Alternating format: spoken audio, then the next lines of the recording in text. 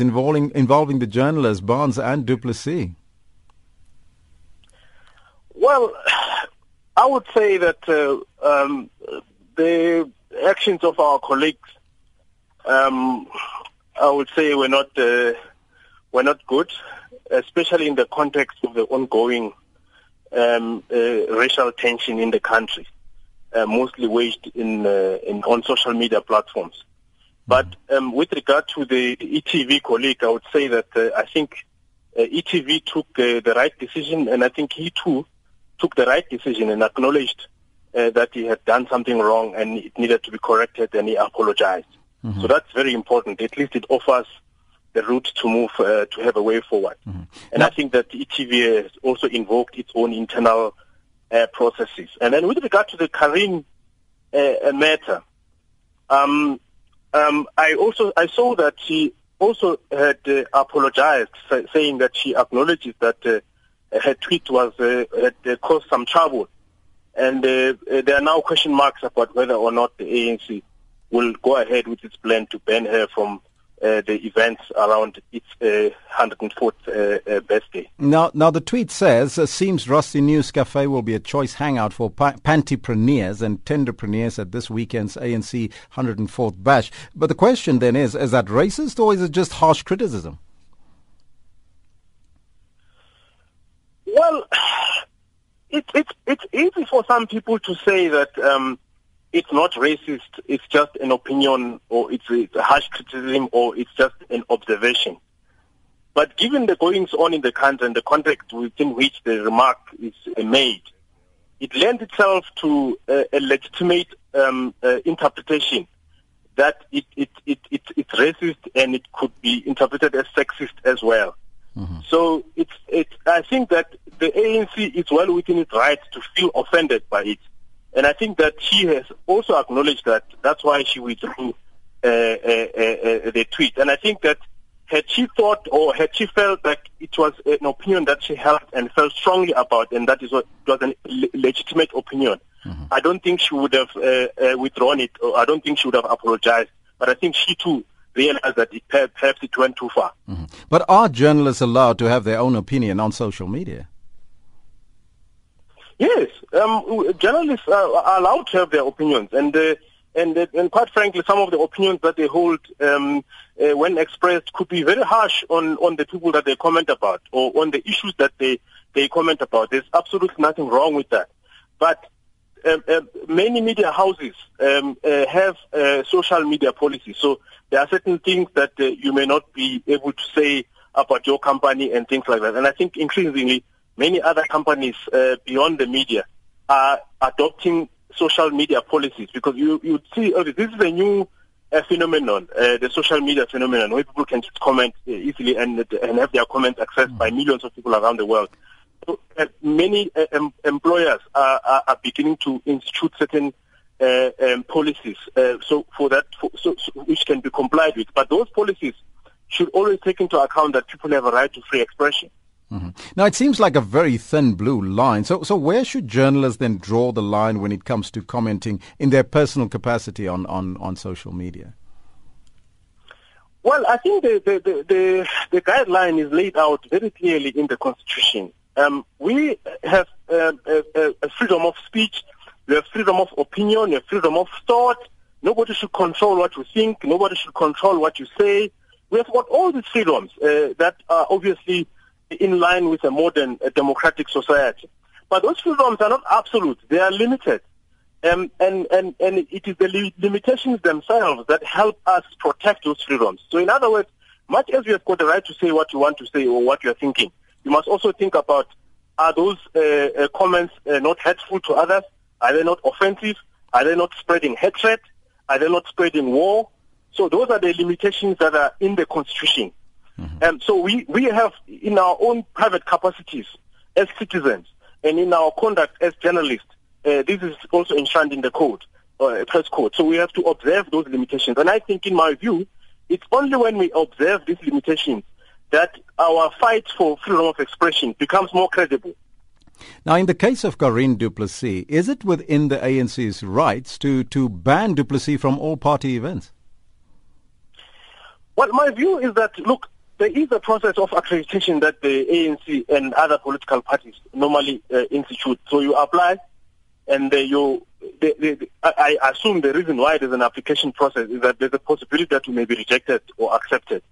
But I think that political parties, including the ANC, should not use people's views as a criteria to exclude or accept or even reject an application for or withdraw an application for accreditation.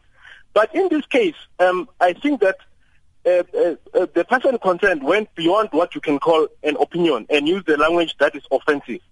But if you were to ask me whether the ANC should withdraw or reject her application for accreditation, I would say my view is that if I were the ANC, I think I would rise above this, because the ANC has a stated goal of uniting society, of fighting for non-racialism, non-sexism, and all of that. And the ANC has always had this thing that it can deal with all sectors of society, including people that it sees as racist. It can have a relationship with them, with the view of making them see the light. So if I were the ANC, I would, even if I think this is a racist or sexist comment, I would actually rise above it and accept her accreditation. And finally, Mpumelelo, just briefly, your advice to journalists out there using social media? I would say let's use social media to express ourselves. We shouldn't be afraid, but we should be mindful of the limitations that are contained in the Constitution. There should be no other guideline other than the Constitution itself. Thank you so much for your time. That was the SANEF Chair, Mpumelelo Makabela, the South African National Editors Forum. Now, to look at what's happening on social media since the racial debate broke, we are joined in studio by our very own SABC online producer, Neo Motlong. Neo, very good afternoon to you and welcome. Afternoon to you too. Now, racism comments is blowing up all over the social media, starting with Penny Sparrow and Justin van Vuuren.